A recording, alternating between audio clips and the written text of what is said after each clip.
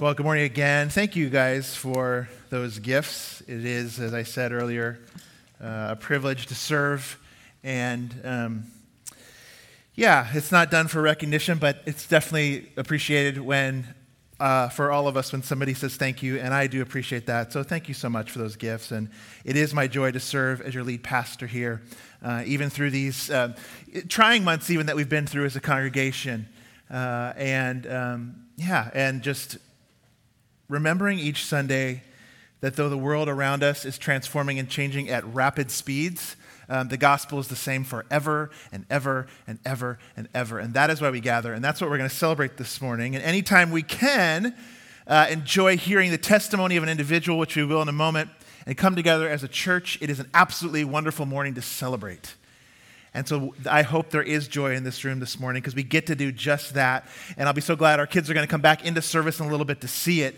And as we think about why we'd have our kids come back into service or why we would have them here, or why we're all here doing this together, a couple reasons. One, our kids are part of the church now. So as they come back in for baptism today, we want them to understand that they are part of watching something that they're a part of now, part of the church.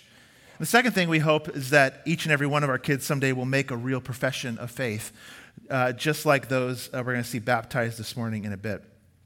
Parents, as they come back in, I encourage you today, or grandparents, I encourage you today to talk with your children today about what they witnessed. Whether you've got elementary kids up to teenage kids who maybe haven't been baptized yet, talk to them today about that as they see this and help them understand what baptism is. I had a funny comment this week. I don't remember who said it, but they said, do you go in church on Saturday night and make use of the hot tub that's sitting there? Yes, I actually do. No, I don't, but it's kind of funny. It was a funny thought. But no cold water here this morning. Our participants are going to be grateful when they get up here to see that it's warm, which is awesome. Well, who are our two candidates this morning? We've got this morning Genevieve Buss and Noah Grover, who are going to be coming up. Sure, yeah.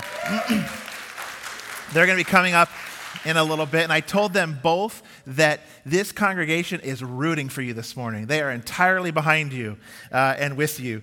And I know they have some family here today as well, and their parents and siblings, and they're all excited for them. But first I want to talk for just about a few minutes about baptism. And I want to hit 4 baptism truths really quickly, because it's important to know what we're doing and why we're doing this today. And here they are. We're going to talk about the signification, the signpost of baptism, the identification, the proclamation, and the celebration that's taking place today. Baptism Sundays are great training days for our congregation. We get to talk about why we're doing what we are doing and why we do certain things at church. I'm a big proponent of the why.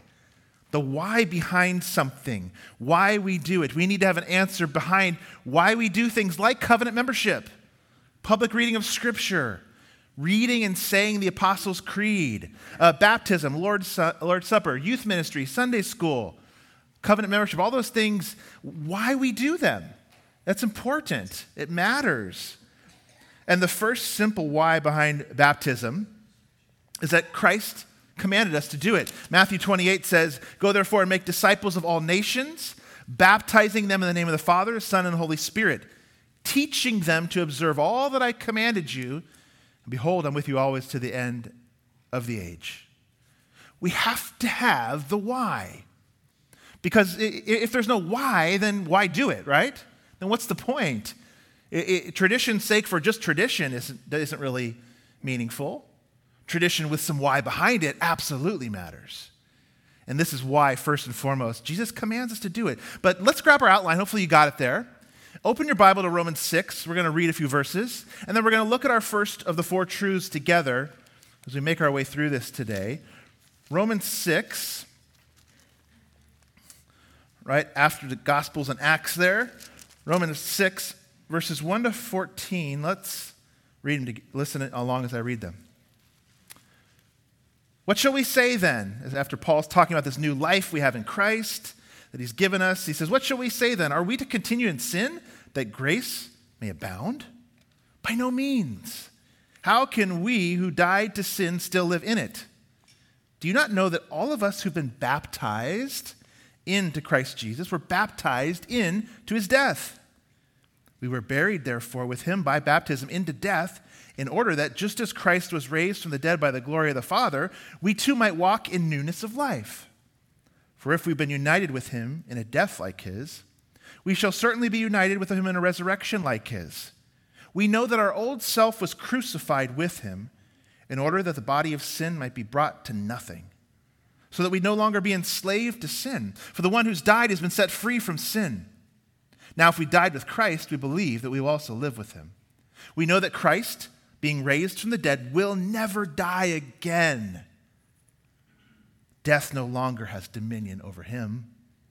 For the death he died to sin once for all. But the life he lives to God. So you also must consider yourselves dead to sin and alive to God in Christ Jesus.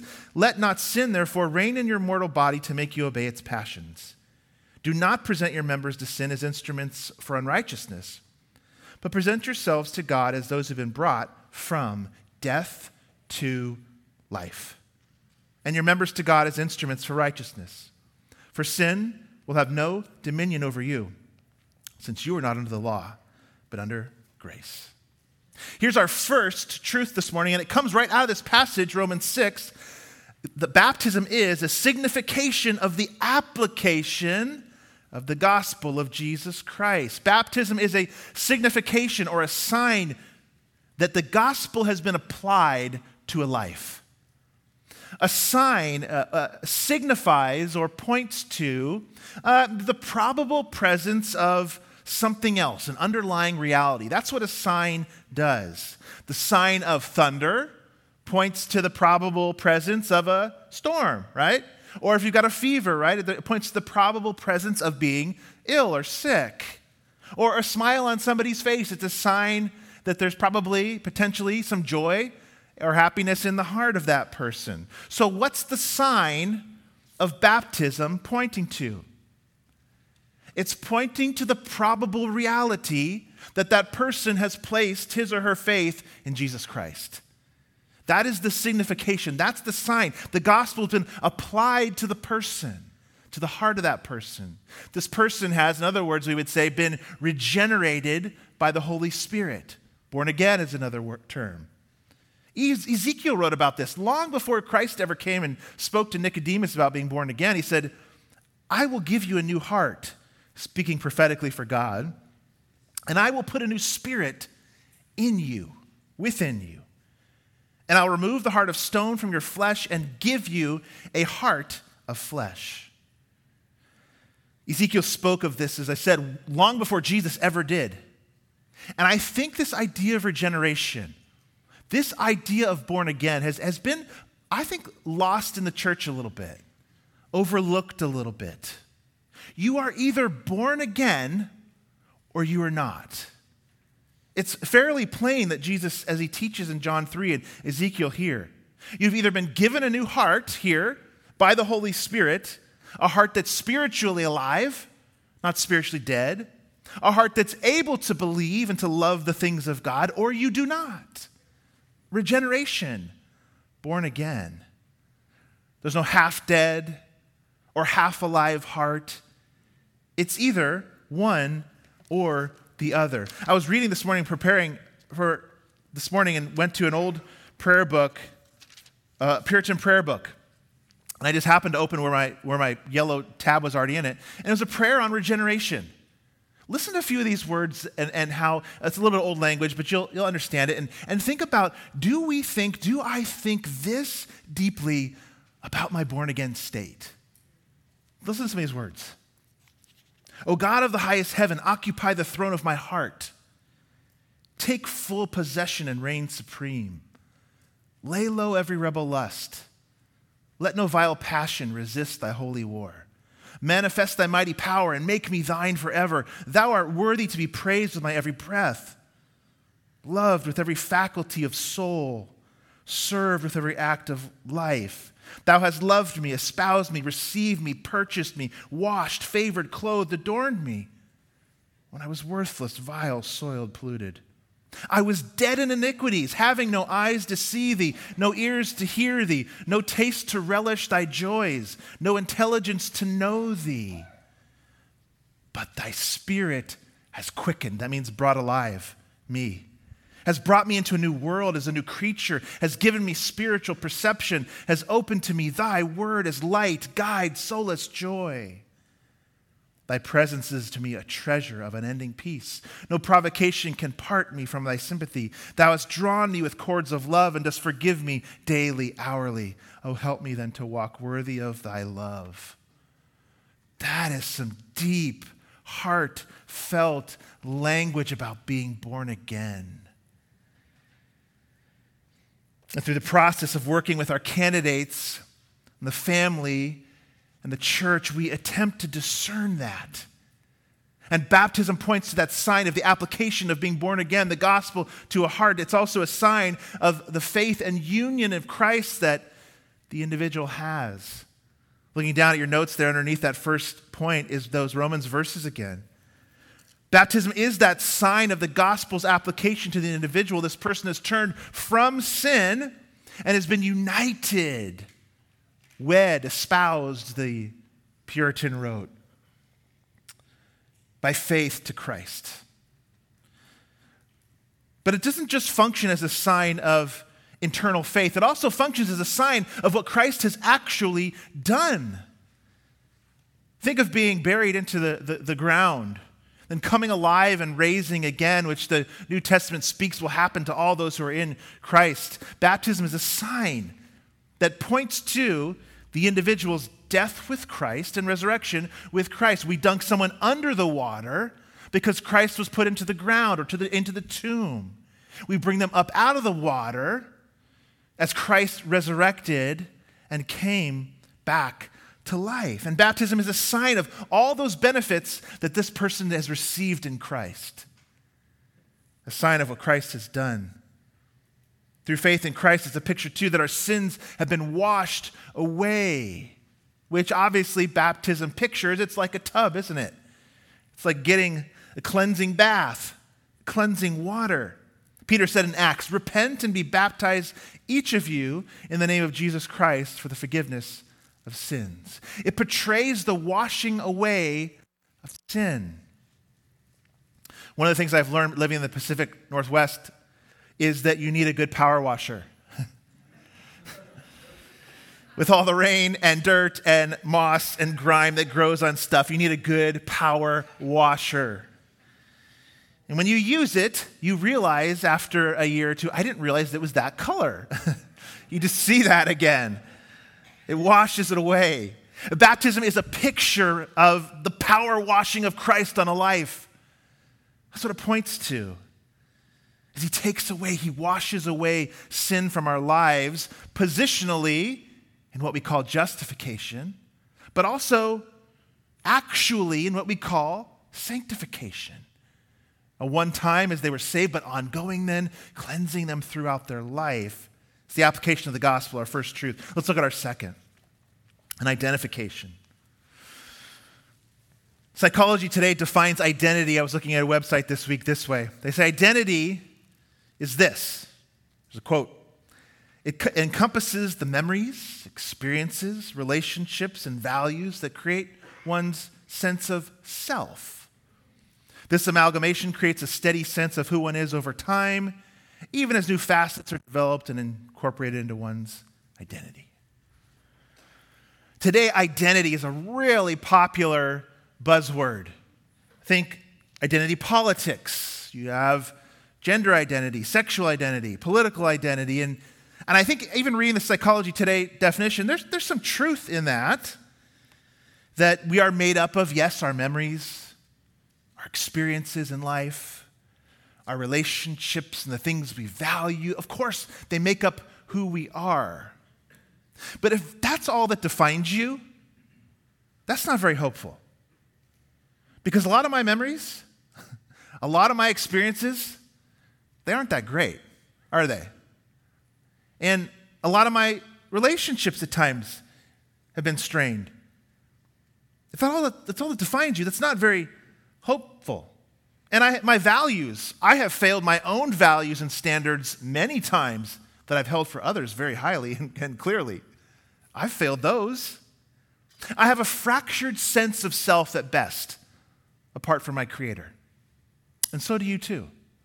Because every one of those things, every one of those identifying benchmarks will ultimately disappear and fail me and you. Think about that, all the ways we identify ourselves. I'm a parent, I'm a worker, I'm an American, I'm a Beavers fan, I'm a hunter, I'm a grandma, I'm a crafter, I'm a builder, I'm a best friend, I'm a husband, I'm a wife. All of those identities will disappear at some point in life. Or the person on the other side of that identifying relationship will disappear too, as many of you have experienced. Baptism points to the one identity you need.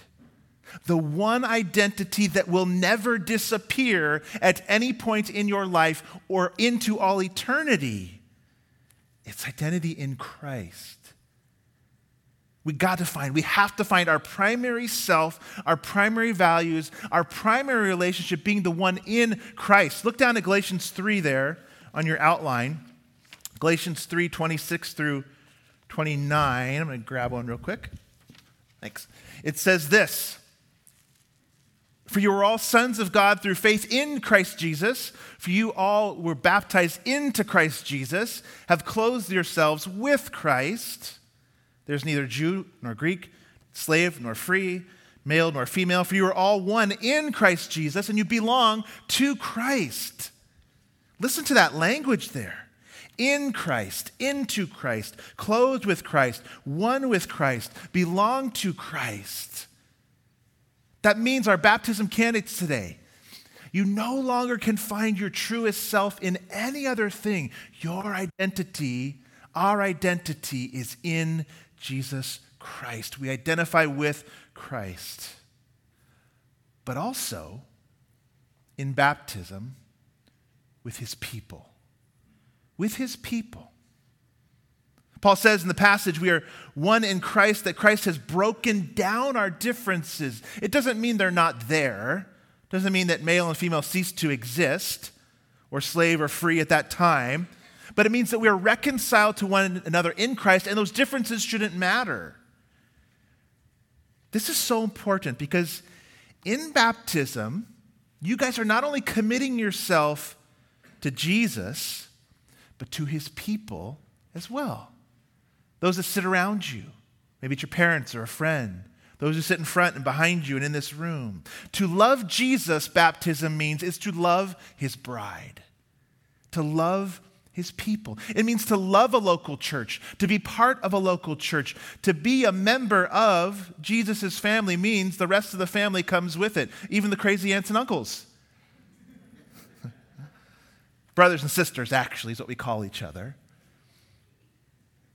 It's like you're putting on the team jersey. Like our t-shirt that our baptism candidates, participants are wearing that Caitlin designed for us. It's like you've joined the Death to Life team. It's not just you. This is the people of God. You're joining the Death to Life team. There is no living the Christian life out there on your own. It's either with the people of God or not. There's no in between. That's for all of us today. So a Christian who would say, I'm a Christian who's not a part of a local body or a local church or does not have a desire to be a part of a local body, it's an oxymoron. It makes no sense. The New Testament knows nothing of it. It would be absolutely foreign. In fact, Peter, Paul, and Mary, and Jesus, and all of them would say, are you sure about your faith? That's how important the identification is with Jesus and his body. So our second truth is the identity. Here's the third. The third is baptism is a proclamation of the gospel of Jesus Christ by both the church and the individual. It's a proclamation. But it's a proclamation by two parties. Not just one, two parties, to each other and to the world. First, it's this. First, it's a proclamation by the church. The church is called to affirm the best they can the validity of an individual's faith and trust in Jesus Christ. You know how we know this? Because every one of you knows you can't baptize yourself, can you? Can you do that? Or let's say you're in the local pool at the Canby Swim Center there, and you're just having free swim, and a buddy came up behind you and kind of pushed you into the water and said, now you're baptized, right? No, you would know that doesn't feel right. There's something not right about that. Here's what it is. Here's what would be wrong with that picture and why we so desperately need this. In our day of individualism, in our day of even informality, you might say, we have so downplayed the significance of the local church's role in this and the leadership of the local church in baptism. In Acts 8, where Philip baptizes the eunuch by the side of the road, I actually think that's an exception to the norm. That's just not the way they did it throughout the New Testament. That's an exception to the norm to accommodate the man going back to his country. The New Testament actually has a very rich picture of the church in baptism. Do you know in Matthew 16 and 18, and then I think later on a little bit, maybe 20, Jesus talks about this interesting thing of giving Peter the keys to the kingdom. And in that way, thereby giving the keys to the kingdom to the local church. What does that mean? I think it means in that context that not just Peter, but the local church in general and the leaders in the local church have some type of authority, some type of responsibility to be overseeing and admitting entrance into the kingdom through the preaching of the word. There's a responsibility there. Keys to a kingdom, a doorway, an entranceway into the kingdom. And baptism is a sign of that entrance of what's already taken place internally in a life. Apart from the local church, baptism doesn't mean anything, is what we're saying. The gathered body of believers, Jesus is in their midst. And that's why we baptize here, where the most amount of our people can see it, where the most of this local church can witness it. That's why we do it here. That's why we don't practice spontaneous baptisms. I'm not saying there isn't a place for that or that that's necessarily wrong. But if I, as a pastor, and our elders and ministry staff have a responsibility that someday the Lord will ask, how did you handle that? Admitting those into the kingdom by being part of their baptism. Local church is making a proclamation about an individual, and that's why we have a process where they meet with me or other leaders and talk about their faith. But it's also a proclamation by the individual to the world, to the public, that they are a Christ follower. And that's why you're going to see him in just a minute up here, going on the record and saying that they are making a proclamation that I trust Jesus alone for my salvation. We're going to hear that in just a moment after our final truth. Baptism is a celebration of the gospel of Jesus Christ. This is to be an absolutely joyous celebration today, because it is. The t-shirt they wear says, death to life. Death to life. Not just for the here and now, which it is. They are new creatures in Christ today, but it's for the future too. Your future is pictured in this baptism. Our future is pictured in this baptism. We will come from the grave and walk in a new heavens and earth, arm in arm with Jesus. That's the picture. And that's something to get excited about. Look down at your notes. Luke 15 there, 15:10 says this there. There is joy in the presence of the angels of God over one sinner who repents. And we got two today. That's double the joy. Well, here's what it means. It means that right now, the courts of heaven are smiling down on Bethany Church. And the witnesses and the audience is way larger than just 100 or so people here. I think it means God himself is rejoicing. His angels are rejoicing today over Genevieve and over Noah and over the Bus family and over the Grover family. He's rejoicing over Bethany Church today. We're going to do that. Let's do this. I'm going to pray. We're going to sing a song to let our kids come back in here. And then I'm going to call, well, Genevieve come up first. So would you pray with me to bless this time? Lord Jesus,